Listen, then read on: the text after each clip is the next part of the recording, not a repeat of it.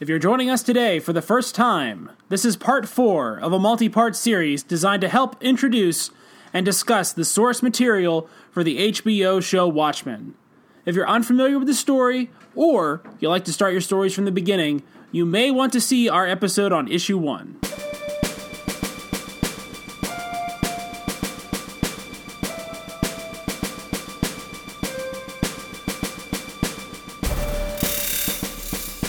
And welcome to Sam and Scott are watching Watchmen, the show where we watch the HBO show Watchmen. I am Scott. I am Sam.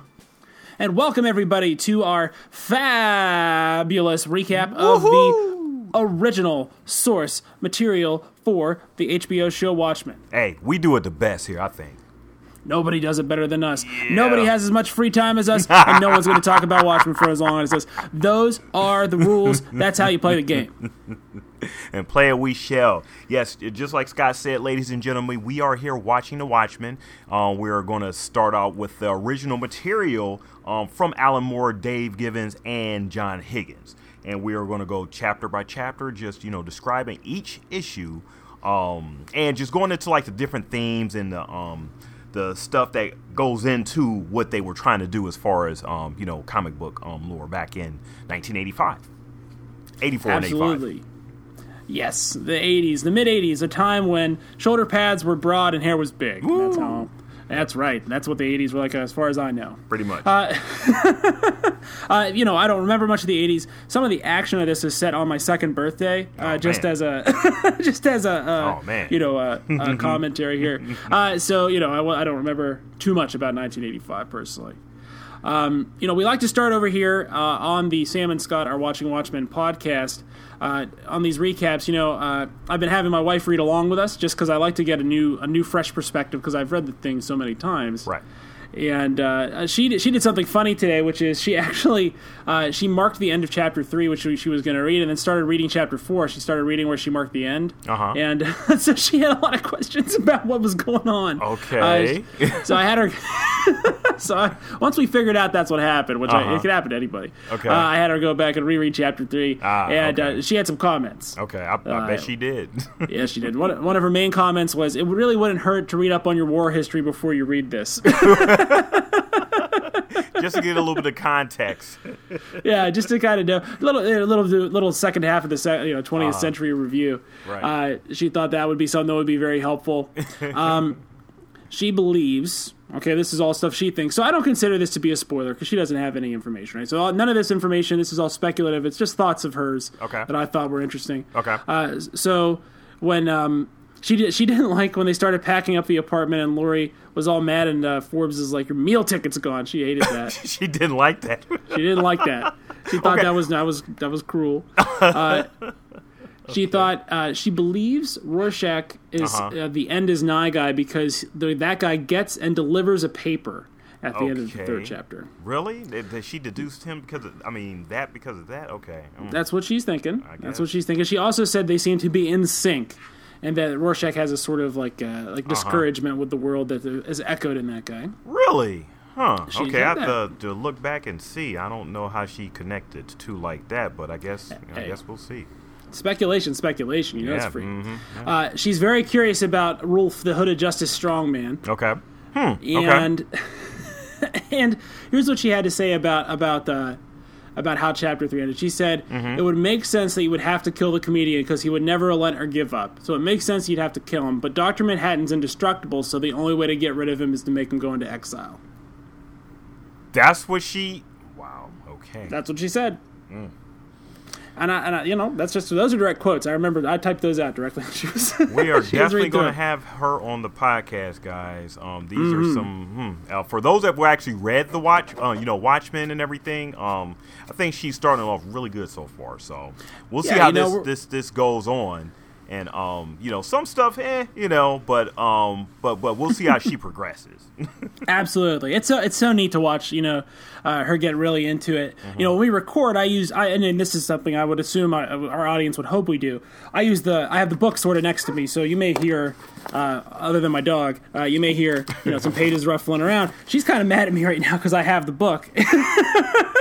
while I'm doing the podcast, so she can't read it. Oh, that's funny. That's funny. Yeah, so she's really into it. So, again, thanks so much, dear, for reading along with us and helping us really keep grounded so that everybody knows what's happening. And for those outside that are actually doing the same thing, just reading along for the first time and going along with Holly, for the different plot points and different, trying to just figure out the different mysteries that go along with it. We thank you guys as well. Absolutely. Thank you so much. And we'd love to hear from you. Yep. And so, speaking of hearing, doing a little bit of housekeeping, you can email us at watchingwatchmen@nerdcyclopedia.com. You can also do your regular emails to Nerdcyclopedia at nerdcyclopediapodcast@gmail.com. You can follow us on our social media platforms, Facebook, Twitter. We got a YouTube channel now, and that's yes, we do. Yep, absolutely. Nerdcyclopedia, and of course at Twitter and Facebook at Nerdcyclopedia. We also have a Watching Watchmen Facebook group. It is called Sam and Scott Are Watching Watchmen. Join us. On Facebook. Yes, you are obligated. There's no more options. Not at all. We love to get the community going about this and getting the feedback, because we cannot wait until this show comes out. We're so excited. And hopefully they can do the the original material justice. Absolutely. And, we also have our feed on Twitter. Sam was so exhaustive there. I only have the one. It's our Watching Watchmen, Sam and Scott Are Watching Watchmen Twitter account, which is Watchmen Podcasts 1. That's the podcast spelled with a 1 instead of a T. That's what they gave us. We did not qualify for the T. All right. Okay. So now that we got that out the way. Absolutely. So, Nerd Psychos, we know you've been waiting for us to get to this one. This is a big old chapter here, episode 4. Pretty dense here. Episode 4, which I will be calling Dr. Manhattan is from Mars, and women are from various places on Earth. Multiple places there. That's right. Okay, so one thing, we talked last time, we talked about the covers a little bit, right? Okay, yep. Something I noticed, and I know we were talking about how the first panel of the first page is usually the cover of the comic. Yeah. But this time it looks like it's the second panel. Yes, I did notice that. So the cover goes into the lady and the man. I mean, the couple, and they're eating popcorn, and it's a purple, looks like sand, and we see feet, and rocks. So we don't know. Well, if you read the last issue, obviously he left the planet. Right. And he's now on Mars. So this first panel, instead of actually going into the picture, zooming out, we actually get Dr. Manhattan looking at the picture with his hand. And what's interesting is that panel, right? What he's that countdown on the first page where he's going 10 seconds, 7 seconds. Yeah. And then it gets to the end of the first page. Those panels are identical to the cover. So what he's counting down to on the first page is that panel that's the cover. Wow. Pretty deep. Wow. I mean, listen, guys. Wow. The reason we picked this particular medium is because it is deep.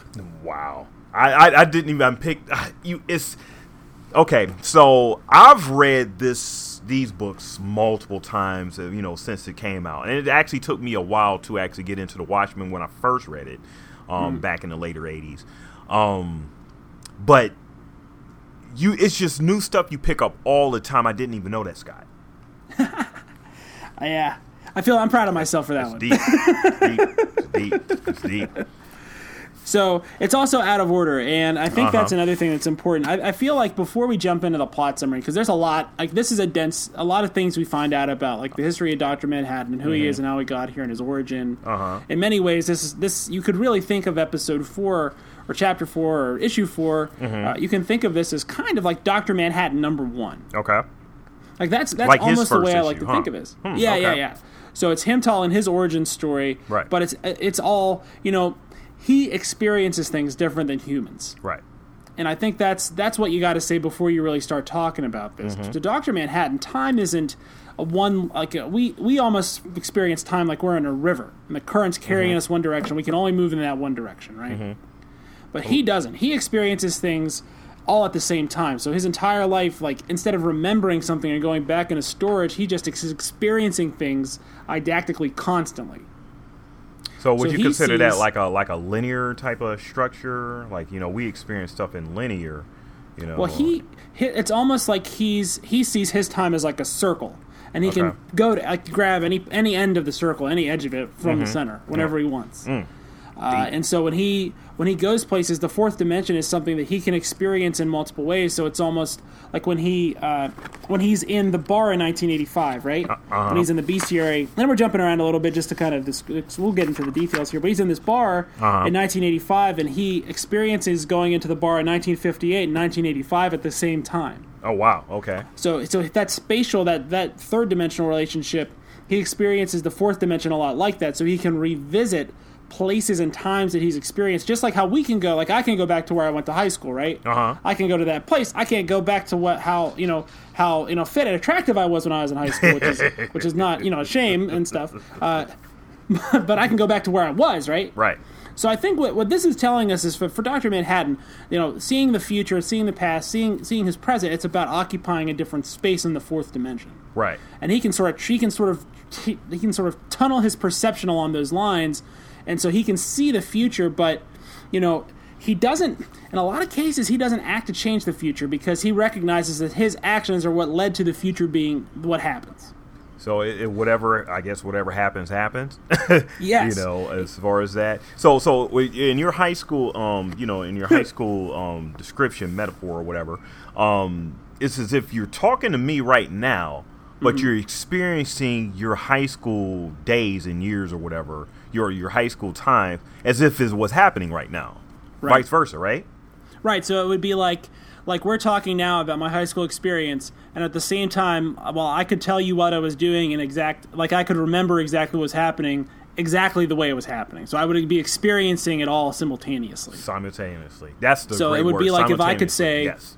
So it'd be like if I could talk, I could channel a three-way conversation. Like, you could talk to me, could talk to someone I was talking to then, and talk back, right? Yep. So that's because he's sort of found a way to sort of exist outside of the dimension of reality that humans are tethered to, right? We're sort of pinned in place like bugs in a specimen case. Okay. And he can kind of see around that. Okay. So that's kind of how he experiences this. So things are just a little bit out of joint, and he kind of touches on this. So this is an issue that's real easy to get confused when you read, because there's a lot of he tries to moor it together, and he tries to sort of tie it all together with juxtaposition. But then every so often there'll just be a randomly inserted out of order, out of order panel. Like, you'll have him, he says.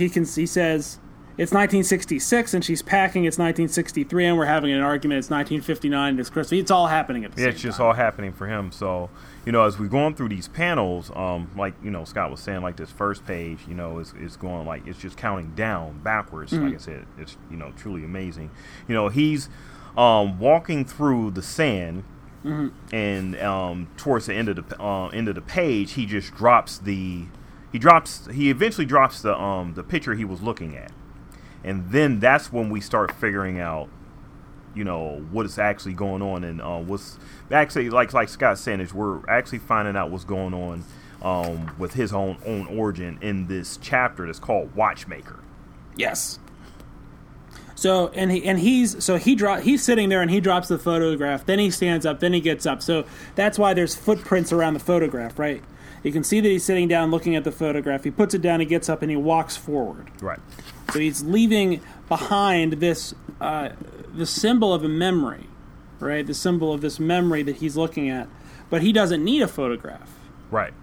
Because he is living that memory constantly, because he's always living it. And it's also a good symbolism of him letting go of what was tethering him to humanity. And mm-hmm. as we were talking about before in previous chapters, he's learning he's actually just realizing he's just realizing that he's not as human, or he's becoming less human than what he was when he initially began, when he first became Dr. Manhattan during his incident. And mm-hmm. This chapter goes into that. Yes. So without further ado, let's talk about how we ended up with the man who has been described as God exists and he's an American, right? That's what they talk. That's how they talk about this guy. Mm-hmm. And so that story begins in 1945 in Brooklyn. And Johnny Osterman, which means Eastman, by the way, in German. All right. Is that's right. I took at least 4 years of German. And that's all I know. So he's at his kitchen table. He's waiting to go to school, and he's just practicing watchmaking, which is what his father does for a living. Uh-huh. And his dad walks in and says, "Have you seen this? Have you seen this? It's the atomic bomb is dropped on Hiroshima." And for John's dad, this signifies to him that his conception of the clockwork universe, where everything fit together and slotted together, and and time was an immutable constant to this man. Uh-huh. That's the precisionness, and that's what he was. All of that is shattered by quantum theory because there's so much uncertainty, and because of how Einstein's theory of relativity indicates that time is a relative thing, meaning that clocks can run at different speeds. If there's the same clock could run at different speed here and in space, or here in traveling at the speed of light or near the speed of light. Right. And that sort of shatters John's dad's worldview, and it makes him tell his son, like, I do not want you to be a clockmaker like me. I want you to be a watchmaker. I want you to be a nuclear physicist. Right. And it changes his direction. And part of what, and Dr. Manhattan tells us this, part of what he's looking for is he's trying to give a name to the force that set everything in motion, right? Mm-hmm. Which is what we would call the uncaused cause in philosophy, or the primal cause, or the primary cause. So this is like if you would consider saying that the world is created, and we can tell that because the Big Bang, and that's the beginning of everything, right? That's when God put his finger in the stuff, and then boom, everything happened. Right.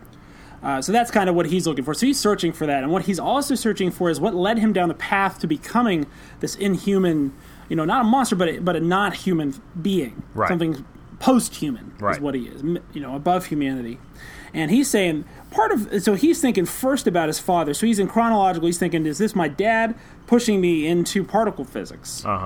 Right, taking me out of what I was be doing without, and that push toward particle physics led him to go to Princeton University and get a PhD, and that leads him to Gila Flats.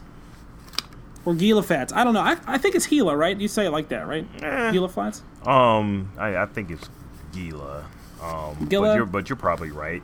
Hashtag hate Sam. And hashtag hate Sam if you believe it is. That gets confusing, man. Look, I'm just going to call it Gila Flats because I think that's right. Okay. And if I'm wrong, I'm guessing someone from Arizona will send me a real nasty email. Hashtag hate Scott. Hashtag hate Scott for all your hate Scott needs. And everyone's got them. All right.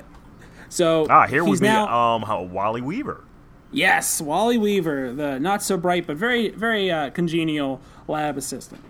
We see squiring new Dr. Osterman, the new physicist from big shot Princeton University, who even saw Einstein lecture once. Mm-hmm. A little bit of modesty. So Wally shows him around Gila Flats, and Wally shows him a chamber where they remove the intrinsic field from objects. Mm-hmm. And he says there's a lot of security and a lot of new safety features on this thing. Foreboding.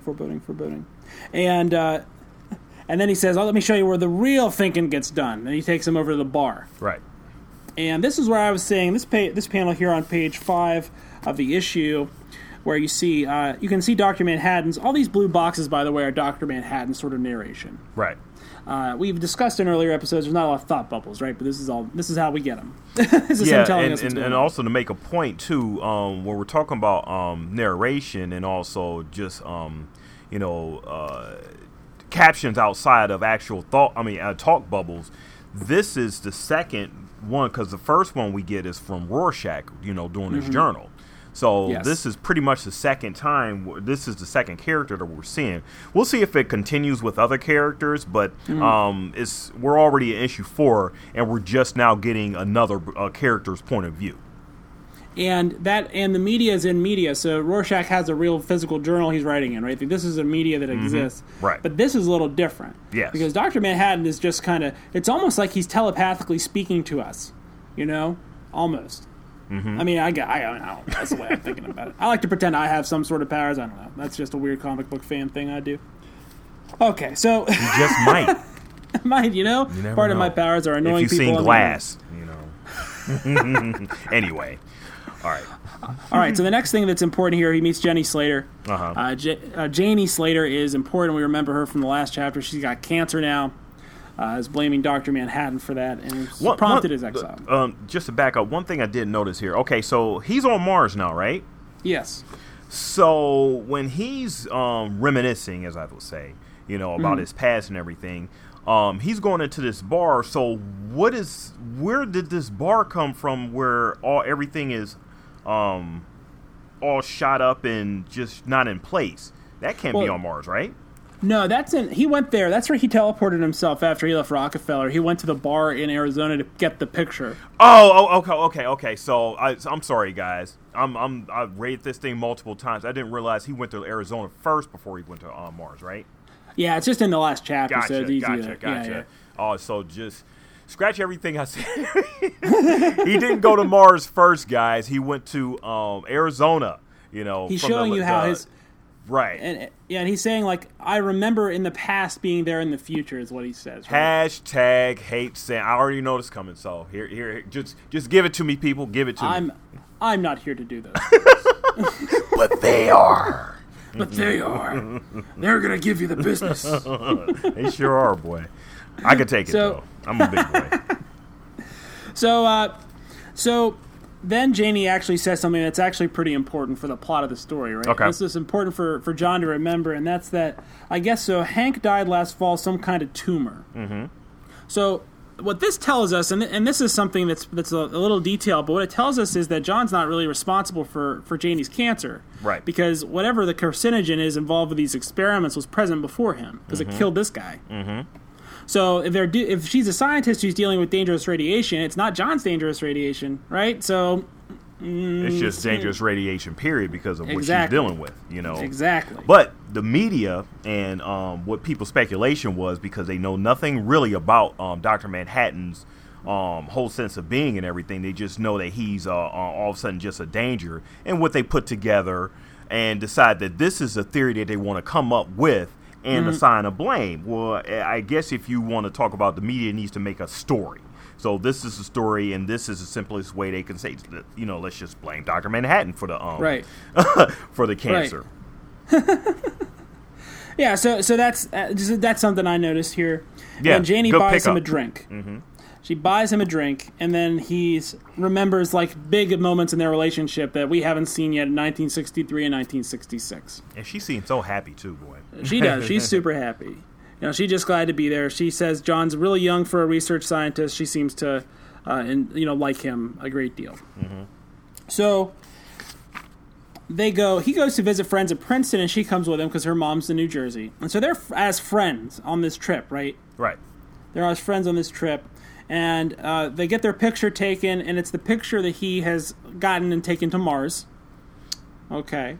I love how they use that single panel and use this as a way of framing. This is pretty much framing their story. This is how they got together, and this is showing how they once loved each other, and he's pretty much just reminiscing on everything that was tethering to him. This was his humanity here, as far as him and Janie. Yes. So he's tethered to his humanity now, and a fat man steps on his watch, or her watch, as it falls off, and then he says, "I can fix it," and then they do it that night as they contemplate the broken watch, and he's reminded of more memories of their future relationship. Yeah, he also goes back to when he was doing that with his father, as far as building those watches, putting those together. So yes, that too. Yes. So this is sort of like a residual, it's like a residual skill that he still has. Mm-hmm. So it's pretty nifty there. And so in August of 1959.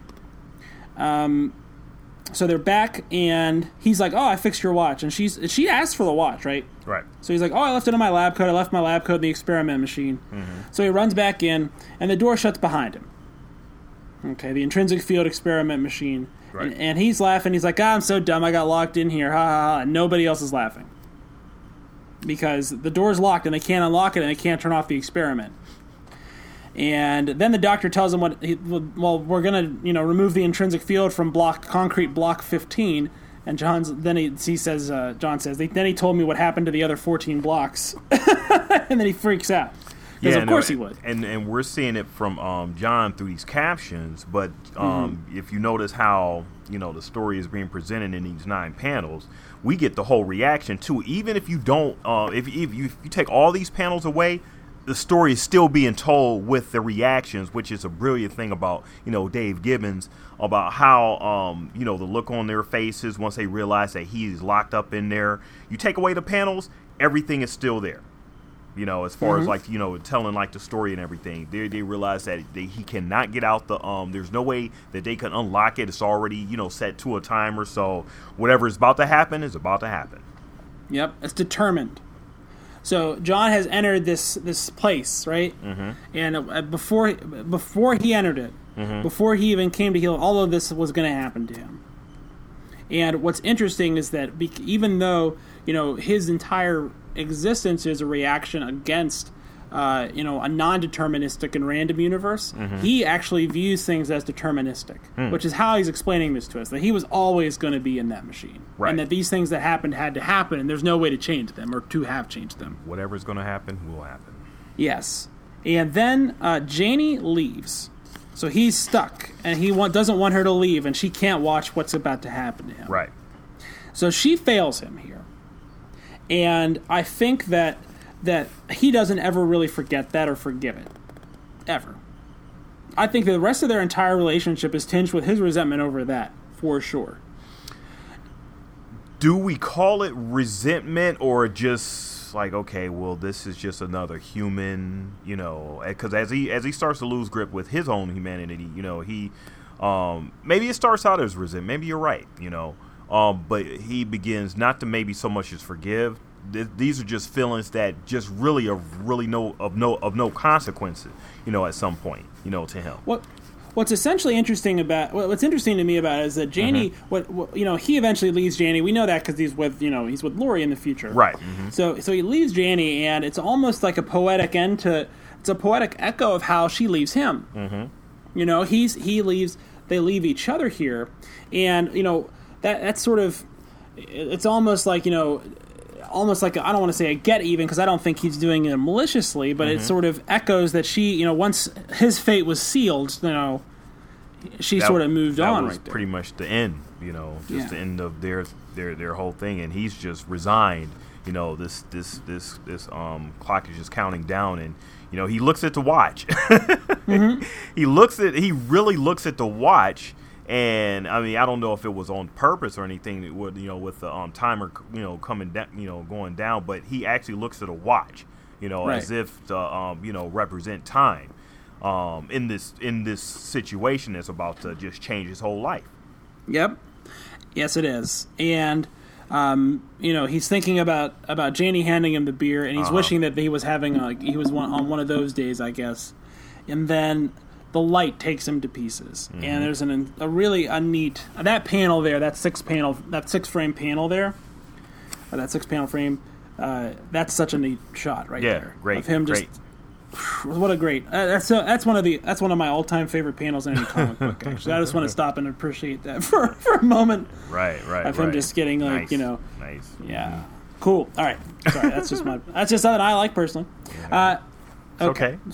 So they have a funeral for him, and they assume he's dead. And then in November, all of a sudden, eyeballs and a nervous system show up in the bathroom. They just show up. And then November, a circulatory system shows up. And then a couple days later, there's a skeleton standing there. And then you see him with his, the pocket watch, components in 1945, and he's saying, really, it's just a matter of putting yourself back together. Putting yourself back together. And so they put that panel in there. They keep putting this same image. They know it's not like they have this image in different angles.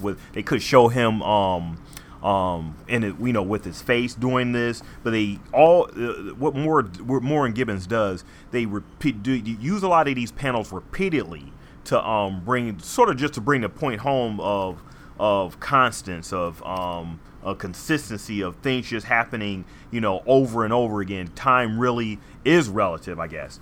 And at this point, he's doing the same thing in a different situation. Putting himself back together. He put watches together. He's reassembling himself in this. He's reconstituting himself one important bodily system at a time. Right. And as you might, when you actually get to design a mechanism for your own existence, you don't build it the same way it was the first time, right? You do a version 2.0, and John's version 2.0 is pretty good. He does a pretty okay job at putting something together here that I can get on board with. He shows up, and he is the Dr. Manhattan that we know. The blue man. The big blue butt naked Dr. Manhattan. Butt naked, blue, 0% body fat, zero shame. No zero shame. Yeah, neither shame nor body fat. And then as you see on the next panel, everybody in the entire... He's so powerful, everybody in the entire cafeteria wants Super Saiyan. So that was pretty... That's a Dragon Ball Z joke that I guess Sam has not seen that show. No, I don't watch Dragon Ball Z. Hashtag Sam. Some of our listenership may enjoy it. I got a hunch. There's some fans. Right. So that's sort of the origin story, right? That's like Dr. Manhattan #1. That's what you would see. So if they had ever made, in 1937 or 1960, if they'd made a Dr. Manhattan comic book, this is how it would start. Right. This would be the first episode, and this would be his, origin story. And then, but because the Watchmen universe isn't like an old-timey comic book, right? Right. So the next story we see about him is not a superhero story. It's him having a not-so-awesome Christmas with his girlfriend, right? Yeah, adventure, Yeah, a real adventure into in regular stories, you would have like, okay, he got his origin, he got his powers and everything. So now we're going to see him, display his powers. We're going to see him, fight bad guys. We're going to see him do all the tropes that you would expect, that would come with an origin story. But here, it's called deconstruction, people. And like Scott said, we go into a Christmas. He's getting a Christmas gift, and it's a gold ring. Oh, wow. He gets a gold ring from his girlfriend, and she says, "Do you like it?" And I'm just going to quote him here because what he says is like so insane. He says, "I like it very much. Its atomic structure is a perfect grid, like a checkerboard. And then he's like, "Janie, what's up? Are you cold?" I can raise. She's like, temperature. "I'm terrified." And then she says, "I'm terrified. I'm scared." Oh man. Just imagine, folks. Like I said, if your Alexa was really alive, this is what it would be. Yeah, if Siri was really there, this is what it would be. Oh, as soon as I said Siri, my things change. That's okay. Let's just try to leave her out of this. She's a neutral, right? We don't want to bring her into this. Right. But this is important because his relationship with Janie is as we've discussed, is sort of a track for his tether to reality, right? To his tether to his humanity, and she's afraid that he's slipping, right? And he says, "I'm the same person. I haven't changed." And then I'll read the last panel. His words here on the last panel here on this page. It's, "I'll always want you." And then he says, to us, "As I lie, I hear her shouting at me in 1963, sobbing in 1966. My fingers open. The photograph is falling." So he's experiencing this all simultaneously. Amazing. And he always has. So, what do you do with a guy like this? I mean, seriously, what do you make use of him? And the government, the United States government in this universe is not one to, look a gift horse in the mouth, so to speak. I mean, to me, it's actually amazing because we thought that that Janie was just, she was done with him, right? Here he is. They're back together, and knowing everything that she knows about him, or maybe doesn't know about him, she still, I guess, finds it in her heart to stay with him. I think it's pretty up until whatever happened at this point in Christmas 1959. She's just ultimately terrified and everything, but she did decide to go back to him. I mean, they dated for like a month, right? Like a month. Right. And then this insane thing happened to him, and all of a sudden he was the most powerful being on the planet. So, it's definitely changed the dynamic of their relationship in a lot of ways. Right.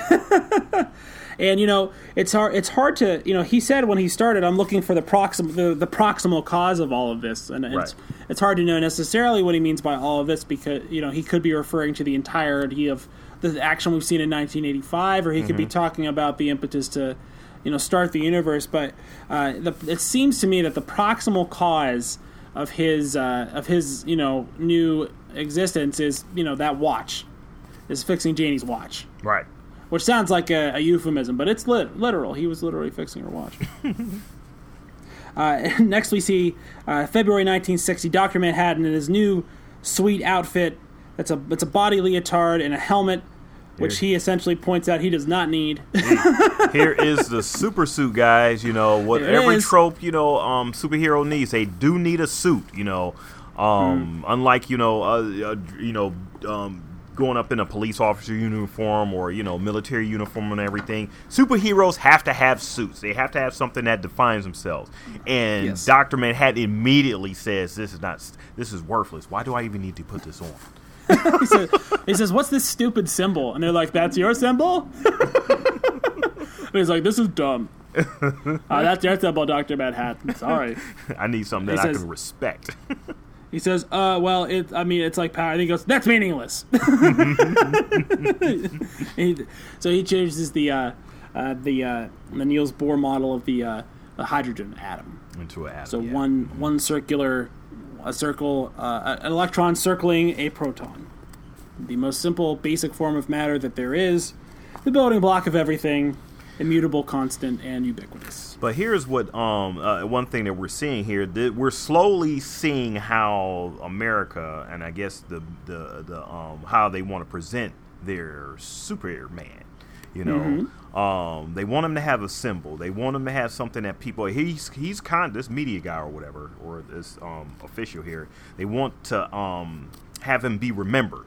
So they're so concerned about the way he looks that it's just a wondrous thing about how America in this period of time is just changing, and how they're still stuck to their we need to somehow market this right. We need to somehow present this right to to the world. Not only to Americans, to the world. This is our guy. This is our American. What do we say about him? Him being of America. Oh yeah, the Superman exists and he's American. Yep, exactly. Which is the quote from the old, news anchor there on the next page. Mm-hmm. Dr. Manhattan, he didn't really know. You see him getting his name down in the bottom left, right? Right. Dr. Manhattan, Dr. What? Like he doesn't. He just kind of lets him have. This whole page, I mean, if it was presented as a comedy routine or a comedy scene, he's throwing some serious shade at the design. He's like, "No, this is terrible." He's like, first he's like, "Okay, it's ridiculous that I'm wearing this costume. You put a symbol on me that I don't like. That I don't even, and then all of a sudden you're naming me what?" He doesn't just not like it. He's like, "This is totally meaningless." And now I'm Dr. What? And then, like Scott said, he just lets it go. Okay, I at least I got my symbol on my head, Yeah, right. And then he says they're shaping me into something gaudy and lethal. Right. Then they show the next page is a montage of some of his feats of strength, his telekinesis, his ability to melt a tank. And then they ask old Nelson, Captain Metropolis. They ask him, "What do you think about it?" He's like, "Well, we're very pleased." I don't know what that's, and they say, how they refer to the Minutemen, they say the costume vigilantes remaining from the 40s mask hero fad. That's how they refer to them now. And to this point, the Minutemen, they were already, in functioning and everything and doing their costume adventuring. So this is the first time that, he's presented out in the world, and all of a sudden it's making the costume adventurers obsolete. Yep. What are they going to do? Yeah, what are they going to do? And we see this because, they don't, like, the American government doesn't just want him to be a specter of nuclear, annihilation for the Soviets. They want him to they actually want him to go and do some crime fighting, right? So that they can kind of, say, "Oh, look, that's what he's doing." He's carrying on this tradition of the guys. They're getting their sense of propaganda going on as far as him. Yes. So in June 1960, he goes to what is essentially a Red Cross charity thing with the guys, the surviving Minutemen, and there's one other second or silver generation, silver era superhero. It's Ozymandias is there. Oh, you may want to back up here. Look at that last panel on page 13. Yes. Or actually, just read the last two. Janie's talking to him. She seems to be, real cool with everything. I guess it's just showing that she's getting pretty used to, the idea of him and everything. So she's just talking about next time, next photo session. Everybody's talking about your fashion. It's a fashion significance and everything. So he's becoming like a fashion symbol and everything. And and the whole thing about that is he's arrived. She tells him he's arrived, and he's like, "Have I?" Sometimes I feel like I've been here the whole time, the entire time. So that goes back into what Scott was saying about he's experiencing time in simultaneously, but he at this point he has that feeling. So maybe he hasn't realized the whole complexity of his powers or his abilities and everything, but he already in this panel has that feeling. He's world weary, and it's almost as if he's looking back at 1960 from 1985, but it's just 1960. Exactly. So he's looking back on himself, but he's also able to it's almost as if I don't know, it's so weird. It's almost like he can move in memory, like he can go back into memories and reshape things. It's so right. So crazy. And so, we see this, and I want to comment a bit here. So how Dr. Manhattan talks to Ozymandias here and says he's the only interesting one of all these crime fighters. He says that guy is the one that's interesting. Yeah, we don't really know a lot about Ozymandias yet in the story.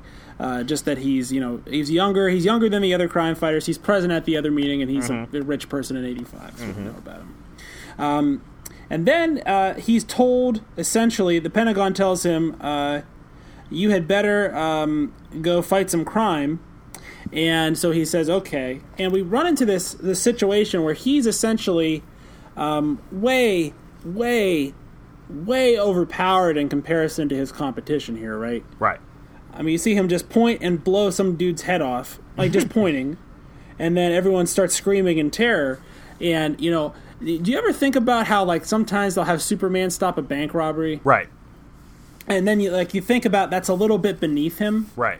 He's punching. He takes the time to punch one dude with a gun and then turn around and punch another dude, right? When he could just have melted those guns from as soon as he walked in, right? He could have just blown through these people. And Dr. Manhattan doesn't seem willing to pull his punches and modulate himself to make a nice face for everybody. And he says the morality of my activities escapes me. He doesn't understand what he's doing. Yeah, he's pretty much. I guess when Jerry Siegel and Joel Shuster first developed Superman, and they had him just stopping robberies. It wasn't so much as big super villains that they dealt with. It was just common, stuff. He was a Superman, and he was able to leap tall buildings in single bound. At that point, he wasn't able to fly yet, but he was the most powerful man in the world. So you would expect him to really hurt people, or really, maybe not even pull his punches. But I guess what we're seeing in this panel is that this Superman here and this super being in this reality, is not pulling any punches. No. He doesn't feel the need to. He doesn't feel the need to, but he's still taking directions from the government, and this is the weapon that they let loose on civilians. Right? By the way, well, not nice ones. At not least. Nice ones. At least Moloch was in fact, we find out here, confirmation that he was in fact a bad dude. Right? I mean, at least there's something to that, right? I guess this is Dr. Manhattan's Batman tendencies, guys. Yes, his Batman tendencies. He was super intelligent. That's Batman tendency number 1. And he is not bothered by extreme violence on people he's just met. That's Batman tendency number 2. Everyone's got a little bit. So then we see him. He meets JFK, and he knows JFK is going to get assassinated, but he doesn't do anything to stop it.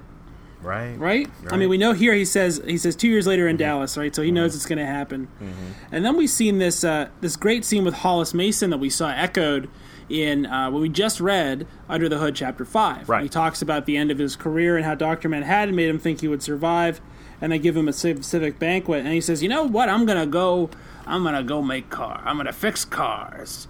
Dr. Manhattan, and then Dr. Manhattan says, "Well, the new electric car should be very simple." And he's like, "What?" And he's like, "Oh, the polyethylene batteries were not available until I can produce enough lithium to mass-produce polyacetylene batteries. Of course, I can synthesize it easily. Anyway, it's been interesting meeting you again. I hope you enjoy your retirement." What he's saying there is, he's like, you're not going to have a retirement because you're not going to need to fix any cars because they're going to be a lot easier to maintain and do and run. So he didn't just, and what's interesting about this is that he didn't just bounce Hollis from his day job and his night job. He bounced him from his retirement job. He bounced him from everything. He bounced Hollis out all the way out. All the way out. All the way out. Also, Hollis, I feel like Hollis Mason is Charlton Heston. I'm just going to say that. I feel like that's how they drew him. That's okay. It was 85 before any crazy stuff happened. So then we find out what the fight was about in 63, right? Right. And it was because he didn't stop the JFK assassination. And you're thinking to yourself, why? He says, I can't prevent the future. To me, it's already happening. So he doesn't have a way to alter it, but his actions now will impact the future later, and he can see that. So he can't move outside of that system. He exists inside of, he's not bound by the same limitations as us, but he still is extant in the closed system that we're in. Right. So he can't get outside of the system and change it and alter the timeline, right? So he can't divert the time stream, but he can see the entirety of it. He knows everything, and this is an argument that him and Janie, get into, especially about them.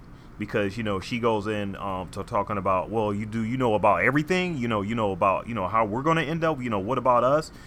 And he goes into such a cold, a way of looking just at everything, as far as an answer to her, and just the way that she reacts, she just realizes that this is, it's just amazing how she reacts to, excuse me. Mm-hmm. It's amazing how she reacts to, his coldness. Yep, absolutely. And she says, "I'm not a puppet." And then she says that's it. She says, "Is that what you think? I'm a puppet?" And he says, "No, we make love right after Wally arrives with the earrings I ordered for you." And she, you know what I mean? Like, that's just such a cold thing to say. Right. It's like, nah, that's it. It's gonna be fine in about 10 minutes. Like, don't worry about it. It's so condescending. But yet and still, she reacts. She, even hearing everything that comes out of his mouth, she still reacts how he expected to her, or how he knows that she's gonna react. Yes. Even though she said it, even though she hears it and everything. Now, It just brings up this, okay, because if she hears everything he's saying and she knows that something is about to happen, would you think that she would have a way to change it? No, that's not how it works. Everything that's going to happen is going to happen. And his knowledge of those events is taken into account in his actions, which causes the events. Oh man! So he can't. That's a lot to wrap my mind around, Scott. I don't know about you guys. All right. So because he knows what's going to happen, his actions cause the future to happen. And so it's all, it's all a big knot of causality. And it's one of the interesting, it's almost like a time travel novel, but not quite. It's not quite time travel, it's time experience. So he still does it in one lifetime. If you guys ever watch Lost, that's another Damon Lindelof show, who is going to be the showrunner of this Watchmen. So that's what I'm looking forward to when this show comes out, is that he brings a lot of those Lost elements into the Watchmen, because the Lost actually gets a lot of its influence from Watchmen, from the story structure and everything, talking about time and the way time works, and how whatever happened has happened, and how string theory and everything, for those of you guys who actually watched the show and liked it and wasn't really disappointed in like the ending and everything, this is where Lindelof got a lot of his material from, as far as like inspiration and everything.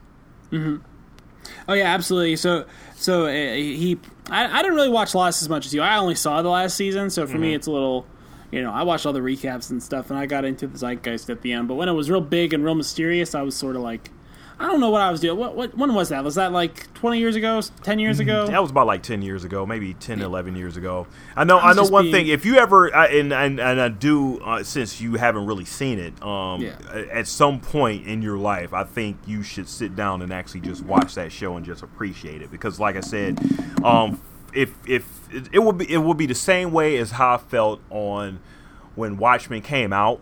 And the zeitgeist was at a point where, okay, you need to really read this book. You read this book. And I'm like, okay, just hemming and hawing and everything. Finally, I got around to reading the book and found out how brilliant it was.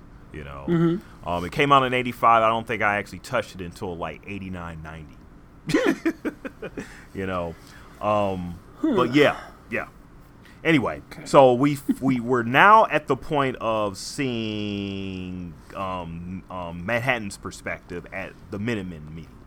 Yes, the Crime Busters meeting in '66. I mean, the Crime Busters meeting. Crime Buster meeting. I couldn't call them Minutemen. Only one. And everybody's just getting there, and he is noticing Lori, and he is big time noticing her, and he is realizing this is the lady from 85, I guess. That's kind of the way he says it. It's like, oh, I just met my girlfriend. It's kind of the way, you know what I mean? Right. It's kind of the way he's looking at it. And so he's staring at her, and Janie notices it. she's like, I want to leave. I don't like this. And then, Nelson's like, please don't all go. I don't know why I think he has a high voice all of a sudden.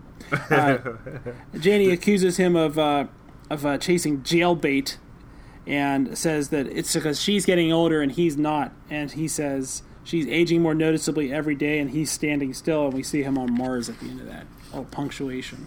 This third panel here is in the same position as what we see when he's touching Lori. Is in the same position that he was touching Janie back in panel or page 11. It is. It is. Yep. It's exactly the same. Oh my goodness. I don't know That's how they do that. So that's a good pull. It's a dense people, dense. Anyway, man, it's almost like they thought it all out. Right. So we see then. Sorry. So then we see two things happening simultaneously. We see Dr. Manhattan going on patrol with Lori, and we see him breaking up with Janie.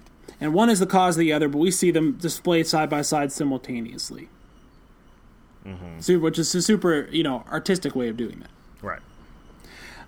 Super neat. So she leaves him, and a comment here. Okay, so I guess one thing, just continuously, going back over Watchmen, is Dr. Manhattan's humanity and his needs. Yep. Does he feel that he has to have the need to have a relationship with a woman, or just a relationship period? Because he leaves Janie, and ends up with Lori. You would think after Janie, he's just like, okay, well, I don't really need a relationship, so why am I still in? But yet and still, he cheats on her with Lori. So right. Why? In your opinion, or maybe even stated fact in this, why do you think he does that? I think that this is a commentary on what the cause of the end of his relationship with Janie is, and that it's supposed. I think you can suppose that it's his humanity ebbing. But it's not the elimination of his humanity, because we see that he does. Yet. Right. Yes, we see he does still have needs, and we see that he does still, want sex. Right. It's something that he wants. Right. So his lack of connection with her and his lack of attraction to her isn't so much his withdrawal from humanity, because it's coupled together with his interest in Lori. And that's what makes his leaving. That's what sets apart his at the end of his relationship with Janie and the end of his relationship with Lori. Is that at the end of his relationship with Lori, he is not leaving her for a younger, newer model. He's leaving her for a cold, rocky, dead planet. Because he wants to go. That's what he leaves her for. He doesn't leave her to go shack up with some teenager. He leaves her to, go to Mars. I mean, there's nothing. There's rocks. That's a heck of a progression there, boy. I mean, he's withdrawing from Janie here, but he's withdrawing into Lori. He's withdrawing into something that is more attractive in his opinion, and he's still doing that at the end of in 85. Except what's more attractive to him is not another human being. It's something, it's Mars, right? Which is a crazy thing to be attracted to. Mars is a planet. It's not something that can return your affection. Not at all, but it's definitely something that he's I don't want to say attracted to, but drawn to, you know. Mm-hmm. And we're back in May '66, where him and Lori are, you know, going out on patrol, and it's juxtaposed with Janie just getting just a shaft period, you know. She's just like, you're such a man, you know, even though you're not a human anymore. You're a pig, you know. You know, just you're just such a man that you're just cheating on me with this young, hot, you know, version and everything, you know, her sagging boobs and her wrinkles and everything, and, you know, stuff that he notices, but I don't know if he really cares. But he still goes on to have his relationship with Lori. And then, you know, you see that bottom panel there where she's packing up and she's putting the suitcase, and they've been alluding to this through the whole chapter. Okay. And he's been talking about, in 59, she's handing me the drink, in 63, we're having this fight, in 66, she's leaving, and this is her leaving in 66.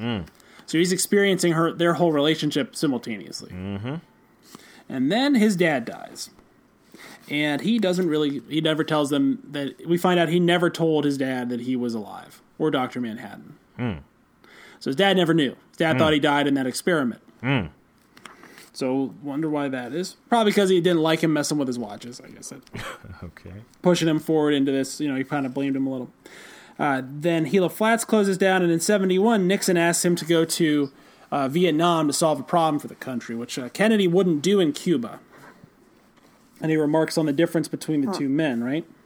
Mm-hmm. So Nixon sends him back. So Nixon sends him to Vietnam. Mm-hmm. And he gets there in March, and he meets the comedian. And he finds the comedian very interesting because he knows that he's amoral on purpose. He knows that everything's crazy, but he doesn't care. Right. So he knows everything's going to hell. He doesn't care at all. He's different. He understands perfectly. He doesn't care. And then we are treated to the answer to the question we probably were asking. You know, I'm sure Holly's asking herself, which is, how do we win the Vietnam War? All right, I'm curious. And then we see a 1,000-foot tall Dr. Manhattan astride the countryside. And they're just running all amok, you know, the soldiers on the ground and everything. The enemy is just fleeing.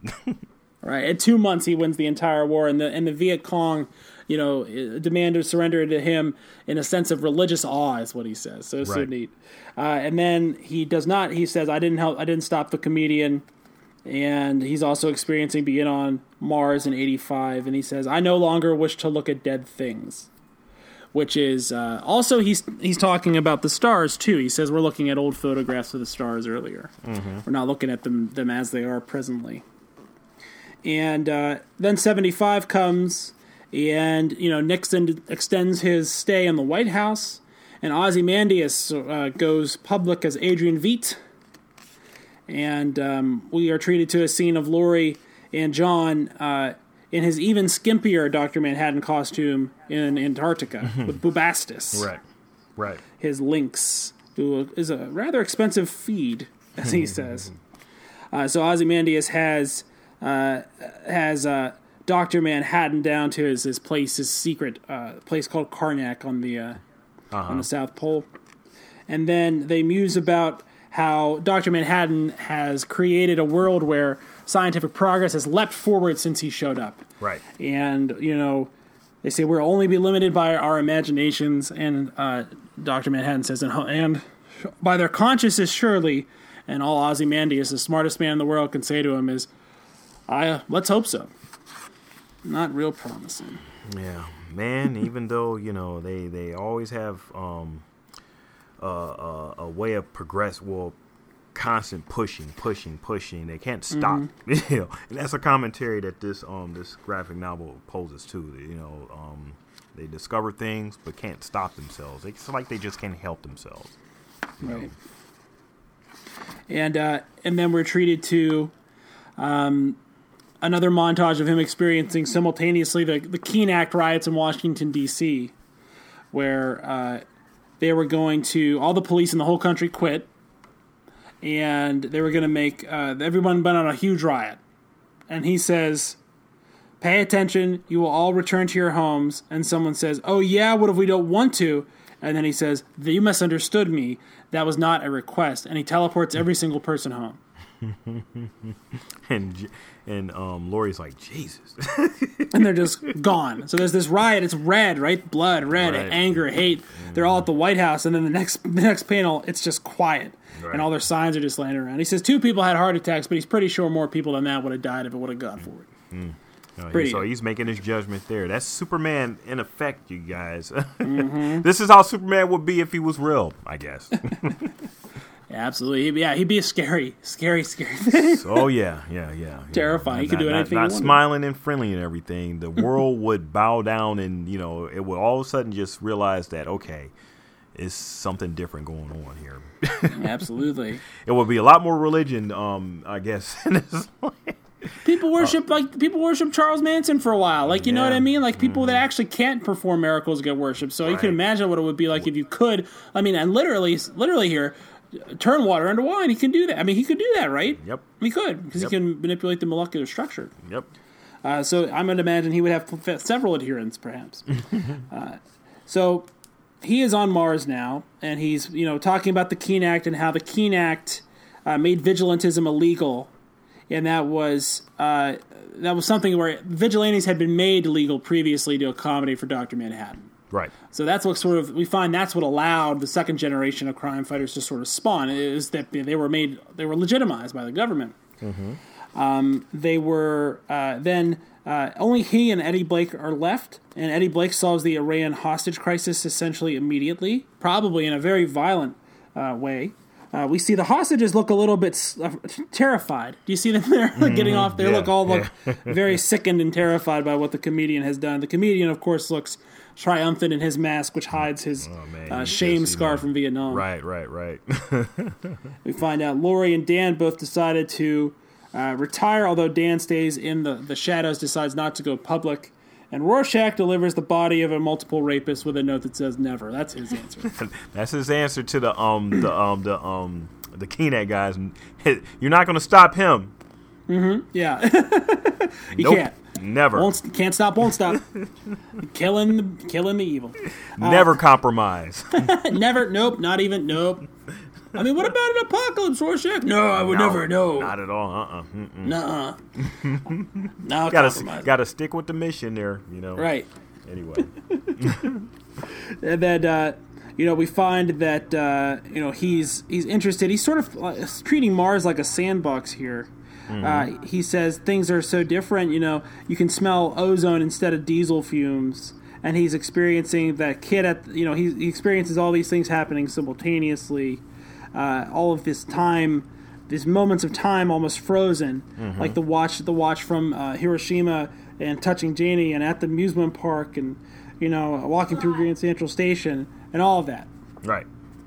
Yep. And him touching hands with with Janie, right. holding a beer and everything. Absolutely. Yep. Absolutely. He goes to the funeral. He's experiencing that, and he's getting informed about Eddie Blake's murder. Absolutely. And he's basically going back through everything here. Yep, it's just like a little summary. He says all this stuff happened, and I'm out of there. And then he is going to begin to build a glass clock. He's building an enormous imaginary clock out of glass from the sand of Mars. And it's humongous. And he says, who makes the world? And who makes the world is the Watchmaker. That's what he says. And then he gets up on his big old clock and he watches the meteorites as they come down. And then the last quote we get here is from Albert Einstein. Yes. The release of atom power has changed everything except our way of thinking. The solution to this problem lies in the heart of mankind. If only I had known, I should have become a watchmaker. Yep. And that's how the story part ends. We are treated to a 3-page summation afterwards of the powers and the superpowers and their superpowers, written by Professor Glass, who ran the Gila Flats lab with that John worked at. And essentially, it's worth reading for sure. What effectively it says is that Dr. Manhattan is becoming distant from society, and that what his presence has done is sort of muscularized, United States foreign policy, which has led to more conflict than less conflict. So it's worse than it would be without him, because America's emboldened and it's caused more friction points with the Soviet Union, who is terrified and is existentially threatened. Well, exactly. So it brings a point too. Okay, so they talk about if the Superman exists, he's an American. So imagine what that would be like for other nations that don't have their own Superman. Escalation would happen. So it wouldn't be submission; it would be escalation. We got to find and do something to if America attacks us with this guy. We got to protect. It's a sense of survival. We got to protect ourselves. We got to do something. So the nuclear stuff is just at its point. This, and the book was written around when the Cold War was really at its height, and all the fears that happened that were happening right around the Cold War. And this was like the biggest thing about nukes. So America has its own Superman. How would the reaction of that be if he was to come out and say that I'm not a citizen of the U.S. or America, I'm a citizen of the world? How would that position just go against everyone, and maybe everybody in the world would be against him? I don't know, but it wouldn't be he's representing a whole country. He actually would just be representing the world. Then no one can say that, okay, well, he's ours. He's this, he's that, and that's what this particular chapter is going into as far as his powers and his superpowers. And I think that it would be one thing if what he was doing was Peace Corps stuff, right? Like if he was going and helping out different countries and building schools and things like that. But he's not. He's with the United States military in Vietnam. Like he has every inch of that, worldwide realpolitik Nixonian muscular foreign policy. He is propping all of that up, and so you're right. It would be terrifying to deal with that. There's no, you know what I mean? There isn't anything you can do about it. You don't have an answer for it because there can't be an answer.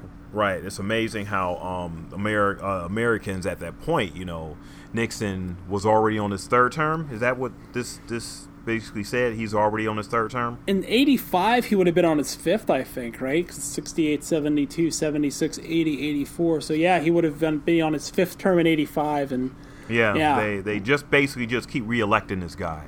Yeah. It's because he didn't get caught for a lot of stuff. There was a lot of stuff that was a little bit different in this timeline. No Watergate. He won the Vietnam War. He didn't. You know what I mean? That was a big deal. He became super popular because of that. So, and all of that was on Dr. Manhattan's back. Yeah, and pretty much the Americans, the American government, pretty much made him their lapdog, their dog to go out into the world and just strike fear into everyone that we got the superpower. So the novel really goes into what powers the governmental powers are and how they. You would really think it should be a peace type of thing. Okay, you could use this guy for peace, but no, they chose to use this guy for escalation of war. Not something to bring peace to the world. And they used the knowledge of his existence and his scientific achievements that they've discovered and everything, not to just they've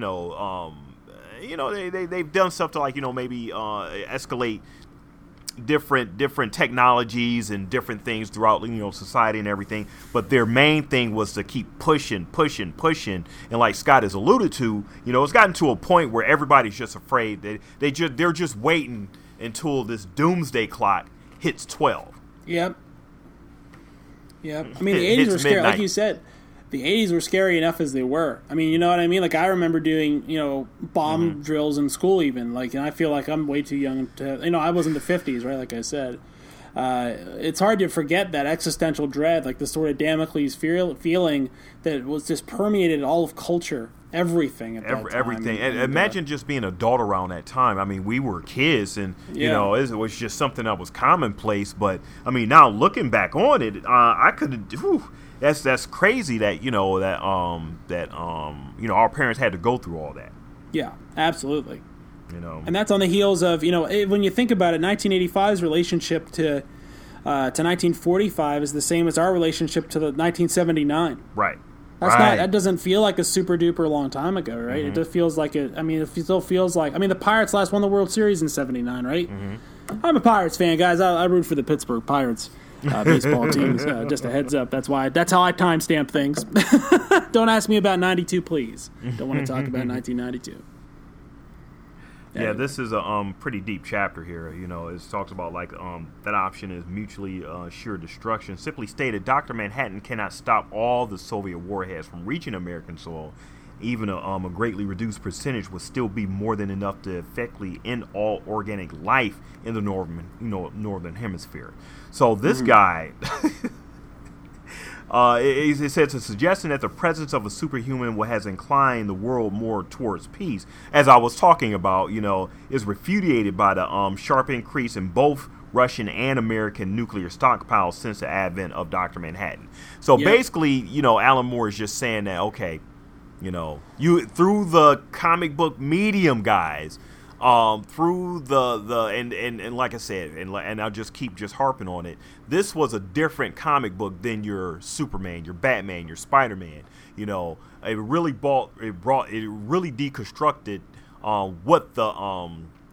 what heroes are, inside books, and how the reality would be if they actually existed. Yes, and this is what it would be. Or a version of what it might be. We don't know. We can't say exactly what it would be, but this is what he figures would be a reaction to, the Superman. And what's so interesting is we spend these issues, thinking about. They tell you how America's foreign policy is propped up by Dr. Manhattan and how we won the Vietnam War and all these amazing things, and then at the very end, we find out like he can't save us. Like Dr. Manhattan can't save us. Like you're waiting on this guy. So like think about that for a second. Like Nixon is really counting on the Soviets to not think Dr. Manhattan can to think Dr. Manhattan can knock every single missile out of the sky. Well, what do? They just make more, right? Right. And we already know. For Dr. Glass has already studied his capabilities and said he can't get them all. Yep. I don't think he can get them all. Not at all. And what he can't get is going to wipe out life, so he might as well not even exist. The only effect he'll have, because he can't affect the end, is to affect the cause. And that's made it much more likely that something awful like this would happen. Right. And we're slowly just discovering how and what Scott and me were talking about from the very beginning. Each issue is escalating. It's just escalation.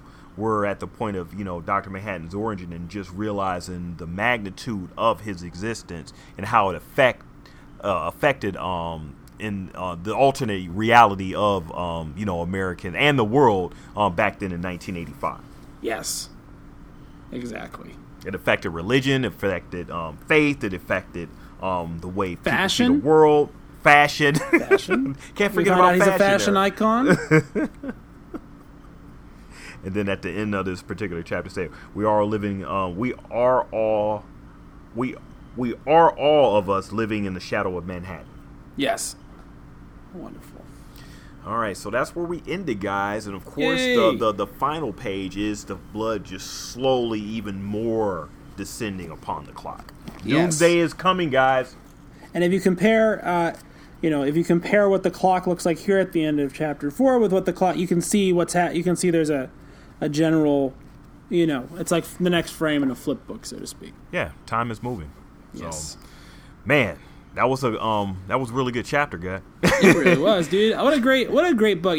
This is one of those chapters that really makes you appreciate the craftsmanship that went into building this thing. It's really like we spend all this talking about a watchmaker, and we talk about the design, and we watch Dr. Manhattan make his own enormous clock. Out of the sands of Mars, and it just reminds you what an excellently intricate piece of equipment this comic book is. It's wonderful. Well, the whole chapter, this particular one, talking about time and a clock, we see the disassembling of panels, and we see the disassembling and putting really back together pieces of a story. When you look at a watch, well, as far as in this book, the watch is all broken apart and everything. This story, this particular chapter here is presented it's not linear. It's all broken apart, but when you really put it all together, it really just makes sense. It may not, and if you guys are just reading this from the, as a start or as new to, Watchmen, really going back through it again, you may need to just reread this chapter about a couple, maybe 2 or 3 times, just to actually get it. Like I was telling Scott in the beginning, that 10-second thing countdown from that first page, I just now got that. That's crazy. Yeah. I mean, this entire chapter, it's one way to look at it is that, like, what he's doing here, we see the disassembled pieces, and that's obviously a symbol here, a metaphor, and what he is doing is reconstructing his memories of his life and trying to put them into chronological order for you, the audience, because he doesn't think of them that way. So he has to keep being like, okay, this is what happened in 1959, but also happened in 63 and 66. So all these memories are sort of located in the same place for him, and he just experiences them all simultaneously. Like almost like he's hearing 2 audio tracks playing at the same time. Right. And he's putting them all together for us. And that's what they call going the extra mile to tell an interesting tale. That's what they call that. And we're only on chapter 4. Oh my goodness, there's so much more to this. And think about it, like there's so much more media. We haven't even heard anything about the show that this is all based on. That's how much we like this. We're willing to put this sort of time in for a probable HBO show because we know the source material warrants it. Hey, if the show is not any good, I just enjoy doing this anyway. So, I'm glad I got it. Hey, if anyone ever wants to know what I thought about this, I can just be like, do you listen to my podcast? And if they say no, I can be like, join the club of everybody else in the world. And speaking of which, guys, if you want to send us feedback, again, at Watching Watchmen at nerdcyclopedia.com. Follow us on Twitter at Watchmen Watch Podcast. Watchmen Podcast. Watchmen Podcasts 1. There's no T. There's a 1 instead of a T. Right. And then you can also follow us at our regular Twitter, at Nerdcyclopedia. You can also check out our YouTube page. YouTube channel at Nerdcyclopedia as well. Sam and Scott are watching Watchmen. That is our title. Yes. Also go on Facebook. Like I said, we are on there as well with a group. Sam and Scott are watching Watchmen. And definitely subscribe. If you're on Facebook anyway, yes. Yeah, if you want to be on Facebook anyway, come check us out. Join the party. Join the community. You could argue... You could argue with your uncle that disagrees with you about politics. Sure, that's what it's for. Everyone knows that's what Mark Zuckerberg was thinking when he designed it. But you can also stop by our page and say something about the podcast and or just something about the comic we can enjoy. So we'd love to hear from you. Yeah, we definitely would love to hear from you. So we are going to sign off here and get to the next chapter. So, we shall see ya when we see ya. Yeah. Yeah, hey, thanks so much to all the nerd psychos that listen. Also to my wife Holly. Thank you again for reading with us. Thank you, Holly. Hope you enjoy. Bye. Yep. Hope you still enjoy after this. All right, we'll see you guys. See you.